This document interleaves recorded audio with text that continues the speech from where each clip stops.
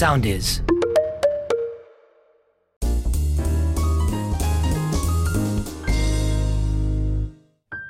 Καλησπέρα σε όλες και σε όλους και καλώς ήρθατε σε ένα ακόμη επεισόδιο του Δίπλα Σου.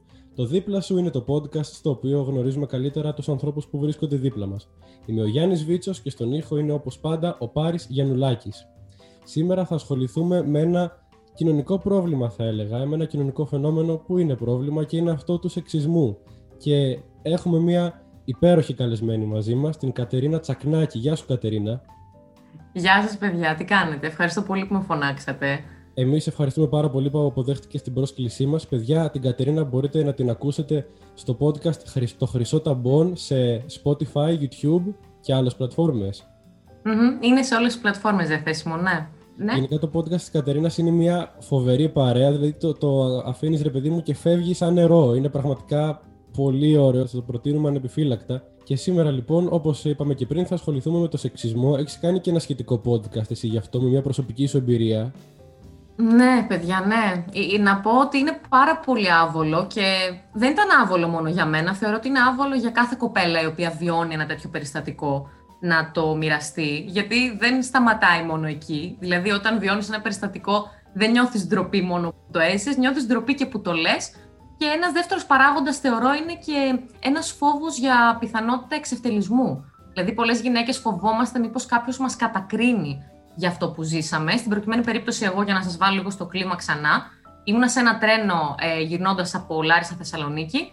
Ήταν ένας κύριος μεγάλος, πολύ μεγαλύτερος από μένα, γύρω στα 60-70, ο οποίος με φωτογράφιζε παρά τη θέλησή μου. Έκανε μεγέθυνση στα πόδια μου, στα χέρια μου, στο λαιμό μου, ενώ εγώ απλά καθόμουν στη θέση μου, παιδιά, και άκουγα μουσική. Τον πρόλαβα, τον είδα πριν τραβήξει τη φωτογραφία, γιατί είχαμε σαν καθρέφτες στα τζάμια του Intercity της Θεσσαλονίκης. Οπότε κατευθείαν έτρεξα, του άρπαξα το κινητό, άρχισα να φωνάζω, μαζεύτηκε όλο το βαγόνι. Να πω ότι κανένας δεν με βοήθησε, δηλαδή με κοιτούσαν άτομα ηλικίας 20, 25, 30 χρονών και δεν κάνανε κάτι. Μόνο σε κάποια φάση μια γυναίκα με άρπαξε, με πήγε στο δικό της το κουπέ και μου εξήγησε ότι για όλο αυτό που έγινε δεν ευθύνομαι εγώ. Δεν ευθύνεται δηλαδή η ενδυμασία μου, γιατί δεν ξέρω αν ακούτε, το πιο συχνό που μας λένε είναι και εσύ τι φορούσες όμως. Ναι. Ένιωσες ποτέ αυτή την ενοχή, ότι μήπως φταίω εγώ για αυτό που έγινε, γιατί μπορεί να ήμουν πιο προκλητικά ντυμένη? Βεβαίως. Και να σου πω κιόλας ότι εγώ αυτό για πάρα πολύ καιρό το σνόμπαρα. Έλεγα εντάξει, μωρέ, αποκλείεται. Και όταν το έζησα, ήταν, παιδιά, από τα πρώτα πράγματα που σκέφτηκα. Γιατί ξέρεις, στην αρχή σοκαρίζει όταν σου συμβαίνει αυτό. Δεν πιστεύεις ότι μπορεί να γίνει σε σένα. Έχουμε πολύ, νομίζω, αυτή την νοοτροπία, ειδικά στην Ελλάδα. Ξεκάθαρα. Και είναι αυτή η φάση του ότι ο άλλος παίρνει το δικαίωμα να επιβληθεί σε σένα επειδή είσαι γυναίκα, επειδή δεν ξέρω αυτό πώς ακριβώς είναι συνυφασμένο μέσα σε όλα αυτά τα χρόνια.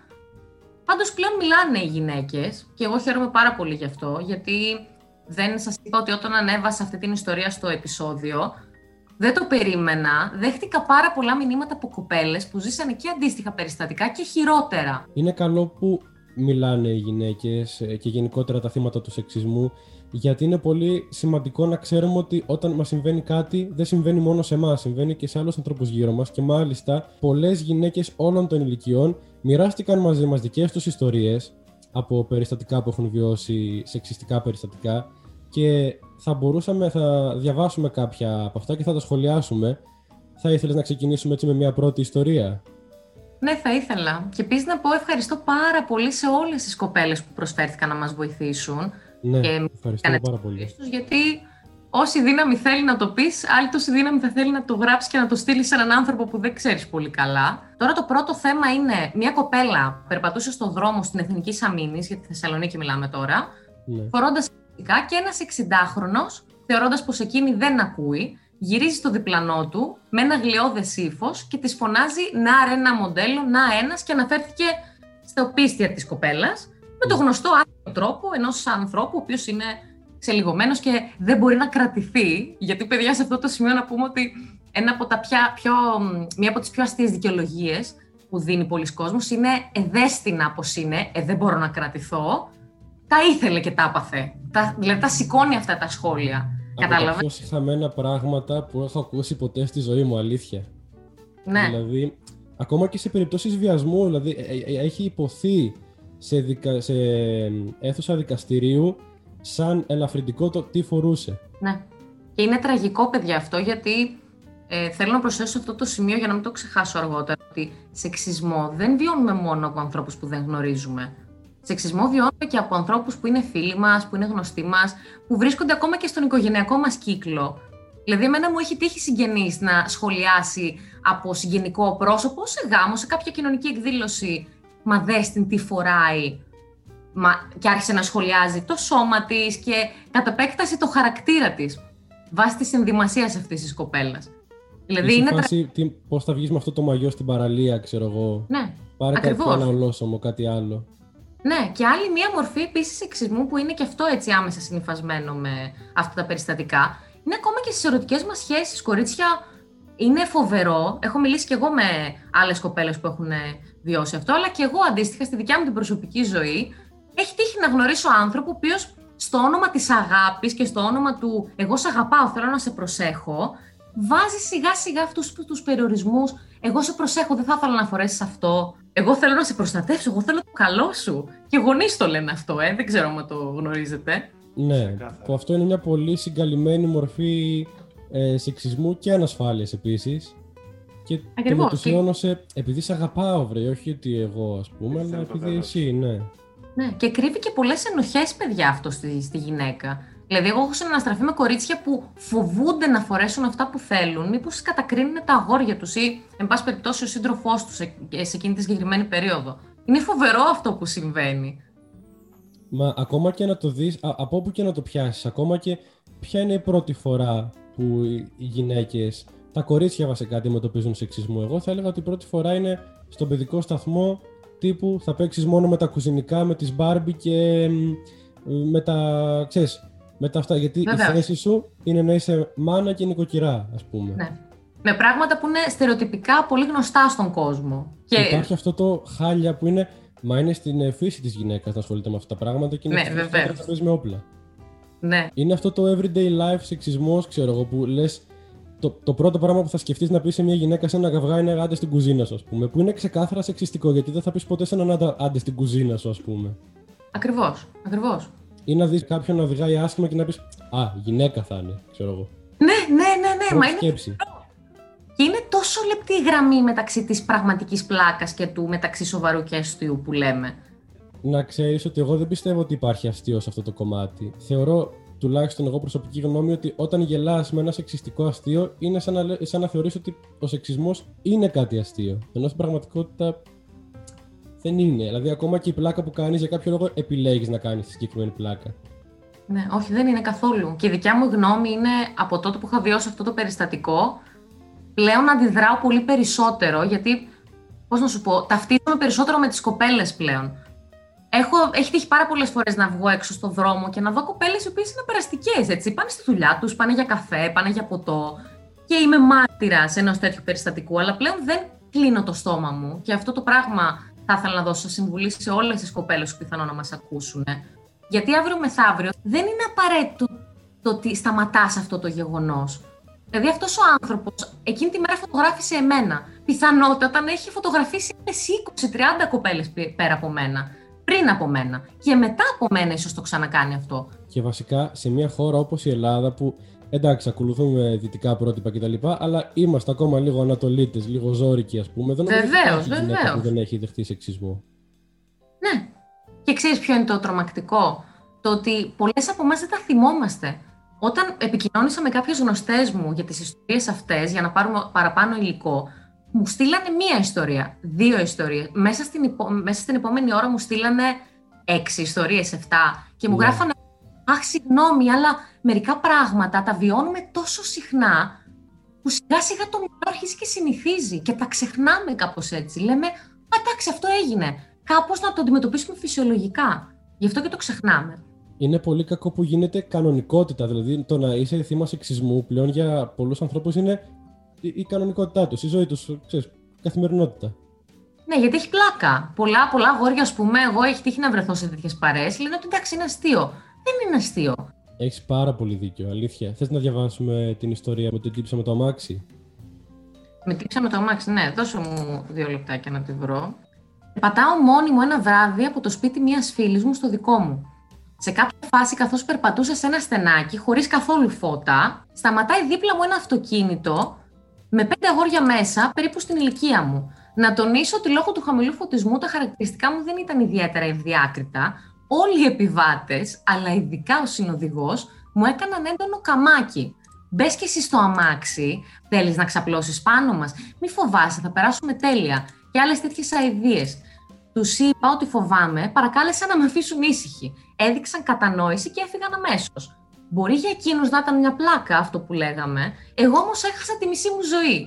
Και by the way, εδώ είναι και το κερασάκι στην τούρτα, στη θέση του συνοδηγού καθόταν το αγόρι της φίλης μου από το σπίτι της οποίας γυρνούσα. Και είναι αυτό που λέγαμε και χθες στο προσωπικό chat, ότι μπορεί αυτό να μην το θεωρεί καν κάτι κακό, ρε παιδί μου, κάτι επιλήψιμο. Να το θεωρεί, έλα μωρέ, αυτά κάνουμε σαν τροπαρές. Βεβαίως.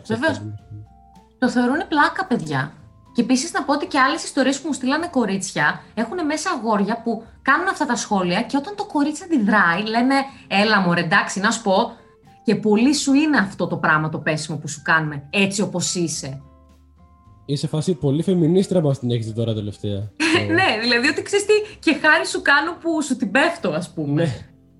Κατάλαβες, γιατί για μένα έχει διαφορά το φλερτ από το πέσιμο. Δηλαδή το catcalling, αυτό το κοριτσάκι που μας βλέπουν στο δρόμο, μας κορνάρουν, κατεβάζουν τα παράθυρα.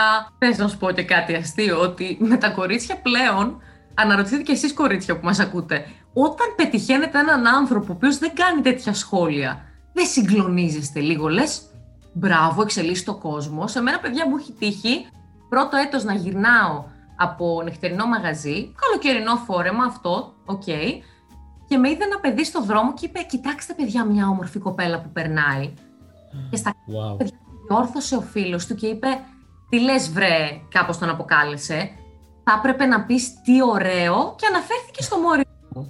Δηλαδή πήγε να πει ένα σοβαρό κοπλιμέντο ο άνθρωπος με ωραίο τρόπο, παπ, και τον καπέλωσε ο άλλος κατευθείαν. Εν τω μεταξύ, μου ήρθε πριν κάτι. Δεν θυμάμαι, για το αμάξι που λέγαμε.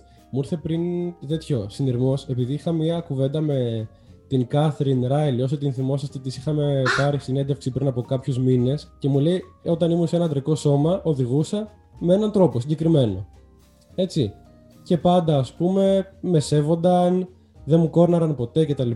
Έρχομαι στο σώμα που ένιωθα ότι πάντα ήθελα να έχω, το γυναικείο, και από την πρώτη μέρα που κυκλοφορώ στον δρόμο ως γυναίκα, κορναρίσματα, που πας μωρή σερβιέτα, πήγαινε σπίτι σου, πώς οδηγάς, έτσι. Και οδηγούσα με τον ίδιο τρόπο, μου λέει. Δεν έχει αλλάξει τίποτα.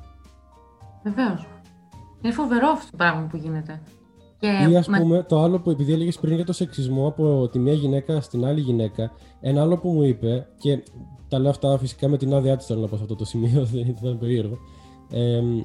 Ένα άλλο περιστατικό που μου είπε είναι ότι πηγαίνω, λέει, σε μια δημόσια υπηρεσία, σε ένα ΚΕΠ για παράδειγμα, και θέλω να κοιτάξουμε μια κάρτα τραπέζης, δεν ξέρω. Και δείχνω, μπαίνω μέσα, με βλέπει η κυρία που κάθεται στον κήση, μου λέει καλημέρα σας κυρία μου, πώς θα σας εξυπηρετήσουμε, πολύ γλυκιά. Και με το που της δίνω την ταυτότητά μου, που έχει ακόμα πάνω όνομα αντρικό, κατεβάζει μούρι και μετά ίσα-ίσα που μου μιλάει με το ζόρι, ας πούμε. Και πραγματικά είναι τραγικό, γιατί τουλάχιστον οι γυναίκες, ας πούμε, που είναι τα μεγαλύτερα θύματα σεξισμού, άμα δεν είναι ενωμένες σε αυτό και ακόμα και αν υπάρχει σεξισμός μεταξύ τους, πώς θα λυθεί το πρόβλημα? Βεβαίως. Μα και αυτό είναι ένα θέμα πολύ ηλίθιο, θα μου επιτρέψει την έκφραση. Ναι. Ανταγωνισμού πολλές φορές μεταξύ μας. Όπως υπάρχει και στους άντρες κάποιες φορές, έτσι υπάρχει και στις γυναίκες. Τώρα, εγώ αυτό πολλές φορές το συγκεκριμενοποιώ αναφερόμενοι στον τομέα του stand-up comedy, γιατί στον ελεύθερο μου χρόνο κάνω stand-up comedy, όποτε έχω χρόνο, δηλώνω σε open mic, γράφω κάποια πράγματα. Είναι πάρα πολύ διαφορετική, παιδιά, η αντίδραση όταν ανεβαίνει ένα αγόρι, πώς τον κοιτάνε οι γυναίκες, και όταν ανεβαίνει μια κοπέλα. Εμένα δηλαδή με έχω πιάσει να ανεβαίνω και μόλις κοιτάω τις κοπέλες, με κοιτάνε με ένα ύφος παράξενο. Πριν αρχίσω να μιλάω, έτσι, η πρώτη εικόνα είναι έναν άνθρωπο. Γιατί σε αυτό το σημείο να προσθέσω το ότι αρκετές κοπέλες που κάνουμε stand-up έχουμε δεχτεί σχόλια όπως «Α, κάνει stand-up. Εντάξει, γυναίκα έτσι, ξέρω εγώ, δεν περιμένω να γελάσω και με γυναίκα». Αυτό το έχω ακούσει. Τόσες γυναίκες που κάνουν stand-up. Ποιος το είχε πει, νομίζω η Κατσαρίνη το έλεγε, ότι είχε έρθει κάποιος ή κάποια άλλη, δεν είμαι σίγουρος. Μετά από παράστασή μου, λέει, και μου είπε: εντάξει, δεν περίμενα ότι θα γελάσω τόσο πολύ. Ναι, φάση... αυτό τώρα πώς θα το πάρεις? Κομπλιμέντο δεν είναι πάντως, όσο και αν ακούγεται. Πραγματικά. Είναι το αντίστοιχο δε στόχα που λέμε. Ναι. Ναι, δηλαδή δεν καταλαβαίνω. Και επίσης να πω και σε αυτό το σημείο ότι εγώ έχω δεχτεί και το εξής σχόλιο. Κάνεις stand-up. Μα εσύ είσαι πολύ όμορφη για να κάνεις stand-up. Δηλαδή έχω θέσει την κωμωδία με ανθρώπους που μοιάζουν με καρικατούρες. Ότι ας πούμε πρέπει να έχεις ένα πολύ έκδηλο ψεγάδι εμφανισιακά για να κάνεις τον άλλο να γελάσει. Για να σε κατεβάσει λίγο στην υπόλοιψή του και να σε χλεβάσει κάπως έτσι. Και να πει: εντάξει, μωρέ, αστείος είναι, αλλά εντάξει, είναι χοντρός ή είναι κοντός ή είναι, δεν ξέρω, παιδιά, τι στερεοτυπικά λάθος μπορεί να έχει κάποιος. Και όταν βρεις έναν άνθρωπο που δεν τα έχει αυτά τα πράγματα, λες: δεν γίνεται, ρε εσύ. Είναι ωραίος εμφανισιακά, δεν γίνεται να κάνει stand-up. Ναι, επειδή υπάρχουν κάποιοι άνθρωποι. Μπορεί να φάω λίγο κράξιμο γι' αυτό τώρα, αλλά υπάρχουν κάποιοι άνθρωποι τους οποίους δεν μπορώ να κατονομάσω, όπως καταλαβαίνετε. Κάποιοι άνθρωποι που ασχολούνται με την επιθεώρηση χωρίς μαλλιά, οι οποίοι, αν καταλαβαίνουμε όλοι τι εννοώ, το αστείο για αυτούς είναι πώς θα κοροϊδέψω το χοντρό, τον γκέι, τον Αλβανό, τη Ρωσίδα και τον Άνω, ας πούμε. Και τόσοι άνθρωποι έχουν ταυτίσει το γέλιο με αυτό, όταν κάποιος κάνει κάτι πιο αξιοπρεπές και ανθρώπινο και καθημερινό, λες: όπα, κάτσε, τι ήταν αυτό? Μα δεν είπε ούτε ένα αστείο για χοντρούς, ξέρω εγώ. Εγώ τώρα πώς θα γελάσω, ας πούμε? Ή πώς γίνεται να γέλασα χωρίς να ξεφτυλιστεί κάποιος? Κάτι πάει λάθος. Παίζει μια μεγάλη υποκρισία με τα plus size μοντέλα καμιά φορά και γενικότερα με αυτό το κομμάτι. Γιατί ξέρεις τι είχα δει? Ένας δημοσιογράφος και μία άλλη δημοσιογράφος σχολίαζαν μία συμμετέχουσα στο Big Brother, το οποίο τώρα που το ακούτε έχει τελειώσει εδώ και κάτι μήνες βέβαια, αλλά εν πάση περιπτώσει, η οποία ήταν plus size μοντέλο. Και είχε το συνήθειο να κυκλοφορεί, ας πούμε, σχεδόν γυμνή στο σπίτι. Αυτή και όλες οι υπόλοιπες συμπακτριές της. Αλλά έλεγαν ότι εμένα δεν με νοιάζει που η συγκεκριμένη παίκτρια έχει παραπάνω κιλά, με νοιάζει όμως που κυκλοφορεί γυμνή. Αλλά ρε φίλε, δεν μου αρέσει να βλέπω και τα πατσοκίλια της, που ήταν η αυτοακύρωση, ας πούμε, στο δευτερόλεπτο.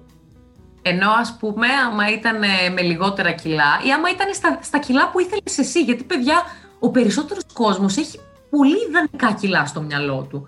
Δηλαδή, όσο περνάνε τα χρόνια, βλέπουμε ότι το ιδανικό δεν είναι ένα. Ο καθένας έχει το δικό του ιδανικό. Αλλά σε συγκεκριμένη περίπτωση, μια κοπέλα η οποία είναι plus size μοντέλο, δεν μπορείς να κυκλοφορήσεις και με τα εσώρουχα. Ενώ, άμα είσαι λεπτή, τι ωραία κορμάρα είναι αυτή, τι ποδάρες. Δηλαδή, μπρος γκρεμός και πίσω ρέμα. Και στη μία και στη δεύτερη περίπτωση έχεις να ακούσεις αρνητικά σχόλια. Ναι, είναι άμα είσαι, νομίζω, αρνητικά προκατηλημένος απέναντι στο γυναικείο φύλο γενικότερα. Μία γυναίκα με ιδανικές αναλογίες, ας πούμε, για αυτό που θεωρείται στερεοτυπικά ωραίο, θα πεις: α, τώρα κοίτα πως είναι έτσι αυτή. Και άμα πάθει κάτι, θα το έχει προκαλέσει μόνη της. Και άμα είναι ακριβώς το αντίθετο, πάλι θα βρεις να πεις. Άρα, άμα όμως είναι μια απλή καθημερινή γυναίκα, θα πεις: δεν είναι και για μοντέλο, δεν είναι και για πολλά. Άρα, εν τέλει, τι μας αρέσει και τι δεν μας αρέσει. Ναι. Θεωρώ όμως, να σου πω κάτι, ότι και για να κάνω και λίγο το δικηγόρο του διαβόλου, πολλές γυναίκες ή πολλές κοπέλες θεωρούν τον εαυτό τους κάτι σαν τρόπαιο. Και με παράδειγμα το ότι θα πληρώσει, περιμένω ο άντρας να πληρώσει στα ραντεβού, ή έστω στο πρώτο ραντεβού, ή στα περισσότερα ραντεβού, ας πούμε. Δεν ξέρω άμα είμαι εγώ χαρακτηριστικό παράδειγμα, γιατί έχω πει και σε κείμενα δικά μου ότι επειδή μεγάλωσα με 2 άντρες στο σπίτι, πήρα πολλά έτσι πρότυπα. Συνήθως εγώ πληρώνω στο πρώτο ραντεβού. Δηλαδή, χαίρομαι πάρα πολύ βέβαια όταν με κερνάνε στο πρώτο ραντεβού. Ευχαριστώ πάρα πολύ, αγόρια, που με κεράσατε. 2 άτομα, λέει. Ναι, και αυτό είναι ξεπερασμένο, μωρέ. Αν και ξέρεις, δεν είναι, η αλήθεια είναι. Όσο και αν το συζητάμε, μπράβο, αυτό θέλω να πω. Όσο και αν το συζητάμε, μέσα μας κάτι γίνεται. Δηλαδή, μια κοπέλα, εγώ τουλάχιστον αυτό βλέπω σε παρέες. Θα πει: εντάξει, δεν κέρασε. Ναι. Και υπάρχει vibe αμήχανο στην παρέα. Ρε, μου έχει τύχει να μου πει φίλη μου 16 χρονών, μου λέει: προτιμώ, αν είναι ο άλλος να μην με κεράσει στο πρώτο ραντεβού, να με βγάλει καν κάπου έξω, να πάμε να κάτσουμε σε ένα παγκάκι. Ή και το πάει παρακάτω και κάνει: ή να πιάσει μια δουλειά και είμαι σε φάση. Έλα. Να πιάσει τη δουλειά να σου πληρώνει τα club sandwich, ας πούμε. Είναι πολύ τέτοιο, ξέρω εγώ. Όχι, ρε παιδιά, εντάξει. Εγώ εννοώ, ρε παιδί μου, στο ότι είναι οκ ο άλλος. Προφανώς να με σε κεράζει, δεν είναι καμία υποχρέωση. Αλλά με βάση το στερεότυπο, εν πάση περιπτώσει, παρατηρώ ότι θέλει λίγο ακόμα για να το ξεπεράσουμε. Να σου πω κάτι, είναι OK και να σε κεράσει ο άλλος στο πρώτο ραντεβού, αλλά να μην το κάνει επειδή είσαι γυναίκα και επειδή έχει την υποχρέωση απέναντι στον εαυτό του και στην αντρική του τιμή, αλλά σαν μια ωραία κίνηση. Πλέον, όλοι οι άνθρωποι, και οι άντρες και οι γυναίκες, δουλεύουν. Μια γυναίκα μπορεί να είναι οικονομικά ανεξάρτητη. Άρα, το να λέμε θέλω ίσα δικαιώματα, αλλά όχι ίσες υποχρεώσεις, αυτό το θεωρώ λίγο υποβαθμιστικό, αν υπάρχει αυτή η λέξη κάπου. Υποβαθμισμένο, πώς εννοούσες? Θα μπορούσα να εννοώ υποβαθμισμένο. Ναι. Ναι, ισχύει αυτό που λες, πάρα πολύ. Αλλά βέβαια πάντα ρε παιδιά, παίζει ρόλο ο τρόπος. Πάντα. Είναι πολύ διαφορετικό να πεις, ξέρεις τι, επειδή πέρασα πάρα πολύ ωραία, άσε με να τα πληρώσω εγώ. Και έχει διαφορά το μισθό να βγάλεις πορτοφόλι, η γυναίκα δεν πρέπει να πληρώνει. Βασικά, όποια φράση ξεκινάει με το «η γυναίκα δεν», παιδιά, παρακαλώ φύγετε. Δηλαδή, εντάξει, για όνομα του Θεού. Ναι. Και πάλι αυτό πολλές το θεωρούν θετικό. Εντάξει, εμένα με κέρασε. Και που δεν ακριβώς ότι σε κέρασε. Αυτός κέρασε τον εγωισμό τον ανδρικό, δεν κέρασε σένα. Δεν είναι πάρα πολύ ειρωνικό η αντιμετώπιση, το πώς αλλάζει η αντιμετώπιση ενός άντρα προς μια γυναίκα ανάλογα με την περίσταση. Σε φάση από τον απόλυτο υπότι που θα σου ανοίξει την πόρτα, θα σου τραβήξει την καρέκλα, θα σου κεράσει τον καφέ, μέχρι το που πάει στον δρόμο και ξέρεις, την πλήρη υποτίμηση, ας πούμε, σε μια στιγμή. Θες να μιλήσουμε λίγο για τα double standards? Μας έχουν στείλει και κάποιες κοπέλες σχετικά με τα double standards που έχουν αντιμετωπίσει, ας πούμε, στο οικογενειακό τους περιβάλλον. Με την ιστορία μιας κοπέλας η οποία μεγάλωσε σε ένα πολύ σεξιστικό περιβάλλον και αναφέρει εδώ ότι ο αδερφός μου δεχόταν επιβράβευση για το κάθε τι που έκανε, ενώ για να ακούσω εγώ ένα μπράβο θα έπρεπε να εφεύρω το φάρμακο για τον καρκίνο. Ο αδερφός μου μπορούσε να μένει έξω μέχρι αργά. Εγώ όμως έπρεπε να είμαι σπίτι μέχρι τις 10. Ήταν αποδεκτό το να είναι ο αδερφός μου σεξουαλικά ενεργός από τα 15. Εγώ ούτε σκέψη. Και σε μένα, παιδιά, συνέβαινε πάρα πολύ όταν ξεκίνησα να έχω εγώ φλερτ. Όταν είχε ο αδερφός μου, εντάξει, ήταν OK. Αγόρι είναι, ξέρεις. Αυτό το λένε πολλοί. Αγόρι είναι. Ενώ όταν δεν ήταν OK. Και περίμενε, τι εννοείς? Έχετε ολοκληρώσει μέσα σε πόσο καιρό? Γιατί είναι πάρα πολύ σύντομο το χρονικό διάστημα. Φαντάζομαι καταλαβαίνεις τι αντίκτυπο θα έχει στην κοινωνία. Τι εννοείς? Σε φάση που αν πάει μια κοπέλα για έκτρωση, ξέρω εγώ, δεν θα γυρίσει κανείς να πει «Α, τον μπιπ που δεν πρόσεξε». Θα πούνε «Α, την μπιπ που καστρώθηκε». Βεβαίως. Και πήγε με αυτόν και ας πρόσεχε και ας προστάτευε τον εαυτό της. Εγώ αυτό ποτέ δεν το κατάλαβα. Τι ακριβώς, τι προστασία να δεχτεί μια κοπέλα η οποία δέχεται αυτό το περιστατικό? Ειδικά για περιπτώσεις βιασμών, εγώ αναφέρομαι. Ναι. Είναι πολύ λίγες περιπτώσεις που μπορεί να αμυνθεί μια κοπέλα. Πρέπει να προσέχουμε πάρα πολύ, νομίζω, η αλήθεια είναι, γιατί υπάρχουν πράγματα από απλές κουβέντες, όπως αυτό που λέγαμε πριν, πηγαίνει στην κουζίνα σου ή η γυναίκα θα είναι αυτή που οδηγάει κτλ., μέχρι αντιλήψεις βαθιά ριζωμένες που μπορούν, ας πούμε, να στιγματίσουν μια γυναίκα γενικώς. Όπως, ας πούμε, το είσαι 40 και ανήπαντρη versus είσαι 40 και ανήπαντρος. Γιατί στις δουλειές δεν έχεις παρατηρήσει ότι σε μια γυναίκα όταν θα πάει για μια συνέντευξη για δουλειά, πάντα τη ρωτάνε για παιδιά και σύζυγο? Σε έναν άντρα δεν το ζητάνε τόσο συχνά. Έχετε σκοπό να παντρευτείτε? Είστε παντρεμένος? Πόσα παιδιά έχετε? Ότι μπορεί μια γυναίκα, ας πούμε, να μην μπορεί να κάνει παιδιά ή να μην θέλει να κάνει παιδιά, δεν υπάρχει καν κάπου ούτε στο πίσω μέρος του μυαλού μας. Και είναι παιδιά έκανες? Δεν έκανες? Τι φάση? Τι πάει λάθος μαζί σου? Και πόσο χρονών είσαι και τα έκανες? Τέλος, από όπου και να το πιάσεις, πάντα υπάρχει κάτι. Δηλαδή, μια κατακραυγή, τι να σου πω. Γενικά, να πούμε ότι η φάση είναι ότι πάρα πολλοί άντρες κυρίως είναι σε φάση όλες οι φεμινίστρες είναι τρελές και είναι παράλογες και ό,τι και να θα πάνε στην αστυνομία. Παιδιά, σε κάθε τι που τελειώνει σε ισμός υπάρχουν εκεί extreme περιπτώσεις, αλλά εμείς οι άντρες, παρότι και εμείς πολλές φορές μπορεί να δεχόμαστε, ας πούμε, κάποιο είδους σεξισμό, δεν έχουμε νιώσει ποτέ το αίσθημα που νιώθει μια γυναίκα, που ο σεξισμός, παιδιά, είναι στη ζωή της παντού. Από το δρόμο, από τη δουλειά, από την οικογένεια. Οπότε, εφόσον δεν μπορούμε να κατανοήσουμε, καλό είναι να είμαστε λίγο πιο ελαστικοί και να προσέχουμε πραγματικά τις σκέψεις μας, να κατανοήσουμε το πρόβλημα. Πιστεύω ότι όλοι είμαστε λίγο σεξιστές. Και εγώ ακόμα σίγουρα έχω σεξιστικά ψήγματα μέσα μου, τα οποία αναγνωρίζοντας το πρόβλημα, έτσι θα τα διώξεις από πάνω σου. Αλλά με το να λες «Άμορα, αυτή είναι τρελή, δεν ασχολούμαι», απλώς δίνεις χώρο σε ένα πρόβλημα αιώνων να συνεχίζεται. Και είναι πολύ κακό αυτό το πράγμα. να το αναγνωρίζεις και να κάνεις την ψυχική δουλειά μόνος σου. Γιατί ο κόσμος που βλέπουμε έξω είναι κόσμος ο οποίος είναι στην άρνηση.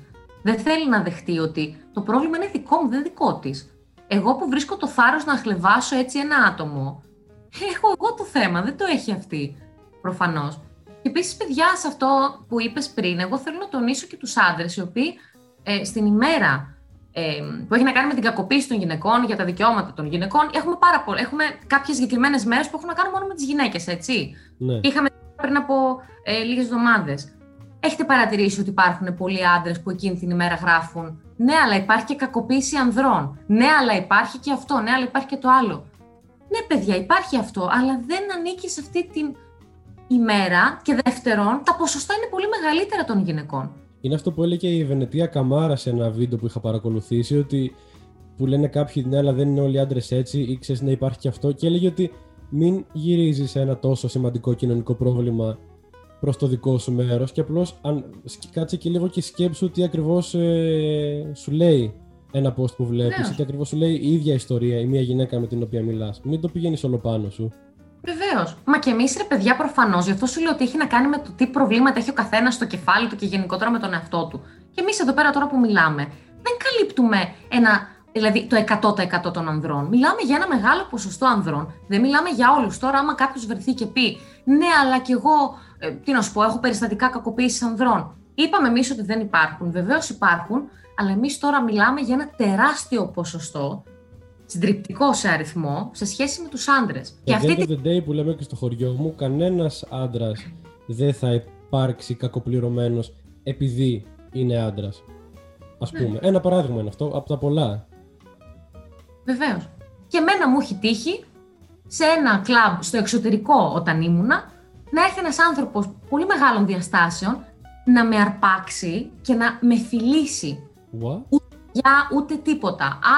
Δεν ήταν Έλληνας, ήταν από άλλη χώρα, δεν μπορούσα να καταλάβω τι μου έλεγε, σε άλλη γλώσσα. Εκεί δεν μπορούσα να αμυνθώ. Δεν έκανα τίποτα. Ήρθανε κάποιοι φίλοι μου και προσπάθησαν να τον σμπρώξουν. Πού να σμπρώξουν έναν άνθρωπο 1,90 και 120 κιλά. Αυτό το πράγμα αντιλαμβάνεστε πόσο τρομακτικό είναι στην εικόνα. Πού να το ζεις κιόλας. Εγώ εκεί θέλω να καταλήξω. Γι' αυτό και με νευριάζουν όλα αυτά τα σχόλια. Ναι, αλλά για αυτή την κατηγορία δεν λέτε τίποτα. Μια χαρά λέμε. Όχι σήμερα. Θα μπορούσαμε όμως να αναφέρουμε έτσι briefly για να μην μείνουν και τα αγοράκια παραπονεμένα. Έτσι 2-3 cases σεξισμού απέναντι στα αγόρια, αν θέλεις. Που η αλήθεια είναι ότι εγώ προσωπικά δεν μπορέσα να βρω πολλά. Γιατί δεν υπάρχουν πολλά, γι' αυτό και άλλωστε κάνουμε τώρα αυτή την κουβέντα. Αλλά για παράδειγμα, δεν θα μπορούσε να είναι ένα το οι άντρες δεν κλαίνε, ή τα αγόρια δεν αγκαλιάζονται μεταξύ τους, ή μην φέρεσαι σαν κοριτσάκι, που εντωμεταξύ αυτό πάει κατά και στα 2 φύλλα εντωμεταξύ. Βεβαίως. Για τους υποπάντες. Έχεις να προτείνεις κάτι? Πώς θα μπορούσε σιγά σιγά και με σταθερά βήματα αυτό το φαινόμενο να εξελιχθεί? Ποιος πρέπει να συμβάλλει σε αυτό? Εγώ πιστεύω ότι όλες οι γυναίκες πρέπει να μιλάνε ακόμα και όταν βλέπουν ένα περιστατικό άλλη κοπέλα στον δρόμο. Δηλαδή το ότι δεν το ζεις εσύ δεν σημαίνει ότι εντάξει, παιδιά, ας το περάσουμε στον ντούκου. Το βιώνει μια κοπέλα εκείνη την ώρα, πήγαινε μπροστά της, περασπίσου την. Φυσικά πάει και στα αγόρια αυτό, και οι δύο κατηγορίες πρέπει να το κάνουν. Απλώς όλος αυτός ο φόβος που νιώθουμε μέσα μας πρέπει σιγά σιγά να εξωτερικευτεί και να γίνει πράξη. Γιατί στην πράξη είναι ζόρι, παιδιά, δεν είναι εύκολο όταν μιλάς και υψώνεις το ανάστημά σου. Αλλά ζορίζεσαι έτσι κι αλλιώς σε κάθε περίπτωση. Οπότε, προκειμένου, προτείνουμε στις φίλες που μας ακούνε να μιλάνε, ακόμα κι αν αυτό απαιτεί λίγο έτσι παραπάνω απομάκρυνση από το comfort zone, γιατί είναι κάτι που το λέμε συχνά μέσα από το δίπλα σου, ότι όσο κάτι το θάβεις κάτω από το χαλάκι, το πρόβλημα δεν πρόκειται να αλλάξει ποτέ. Και στα αγόρια θα έλεγα να προσπαθήσουμε να εντοπίσουμε στον εαυτό μας σεξιστικές στάσεις, σκέψεις, αντιλήψεις, να καταλάβουμε ότι αυτό που λέμε είναι σεξιστικό και δεν είναι αστείο και να προσπαθήσουμε να το αποτινάξουμε, να μην επιτρέπουμε στον εαυτό μας να σκέφτεται έτσι. Και επίσης, όσες γυναίκες οι οποίες βιώνουν περιστατικά κακοποίησης και λυπάμαι πάρα πολύ που έρχομαι σε αυτή τη θέση να το πω, 15900 είναι το τηλέφωνο, κορίτσια. Μπορείτε να πάρετε, υπάρχουν άνθρωποι ειδικοί σε αυτό το τομέα να σας βοηθήσουν. Γιατί όσο και αν νιώθουμε μόνες μας πολλές φορές, όταν είμαστε μαζί πραγματικά δεν είμαστε μόνες μας. Μία ιστορία θα πω εγώ σήμερα, αύριο θα πει μία άλλη. Μεθαύριο θα πει μία άλλη κοπέλα. με διαφορετική ιστορία. Και σιγά σιγά έτσι μαζεύονται, τις πυρωνόμαστε με άλλα λόγια, αυτό θέλω να σου πω. Και πάμε παρακάτω. Αυτή είναι η δικιά μου η γνώμη. Τέλεια. Ας το κρατήσουμε αυτό λοιπόν, ας μείνουμε σε αυτό. Νομίζω ότι ο καθένας μπορεί να επεξεργαστεί όσα ακούστηκαν με τον τρόπο που θέλει και να κρατήσει αυτό που θέλει, και νομίζω ότι όσο περνάει ο καιρός και εξελισσόμαστε και εμείς, ίσως σιγά σιγά να μειώνονται και οι ιστορίες σεξιστικών περιστατικών που θα έχουμε όλοι να αφηγούμαστε. Ναι. Οπότε, Κατερίνα, θέλεις να προσθέσεις κάτι για το κλείσιμο? Όχι, νομίζω είμαι οκ. Αυτά για τώρα. Κατερίνα, σε ευχαριστώ για ακόμα μια φορά πάρα πολύ που αποδέχτηκες την πρόσκλησή μας και ήσουν στο δίπλα σου. Παιδιά, εγώ ευχαριστώ πάρα πολύ. Να είστε καλά, καλή υπομονή τώρα στην καραντίνα μας. Εντάξει, ας ελπίσουμε ότι μέχρι να βγει αυτό θα έχει τελειώσει και θα είμαστε πια όλοι, θα το ακούμε όλοι κάπου στα μάτια, στο τρένο, κάπου αλλού, εν πάση περιπτώσει, εκτός από το σπίτι. Αλλά σε κάθε περίπτωση, ας βρούμε τον τρόπο να βγάζουμε κάτι θετικό από ό,τι μας συμβαίνει. Γιατί υπάρχει, αλλά δεν το βλέπουμε τόσο εύκολα πολλές φορές. Λοιπόν, και κάπου εδώ φτάσαμε στο τέλος και αυτού του επεισοδίου. Σας ευχαριστούμε και εσένα πάρα πολύ που το άκουσες. Συντονίσου για να βλέπεις και τα επόμενα επεισόδια και ακολούθησέ μας και στο Instagram, στο δίπλα σου κάτω παύλα podcast. Εκεί θα βρεις και το Instagram της Κατερίνας φυσικά. Και μείνε συντονισμένος. Μέχρι την επόμενη φορά, να είσαι καλά, να παραμένεις ασφαλής και να μην ξεχνάς να κοιτάς δίπλα σου.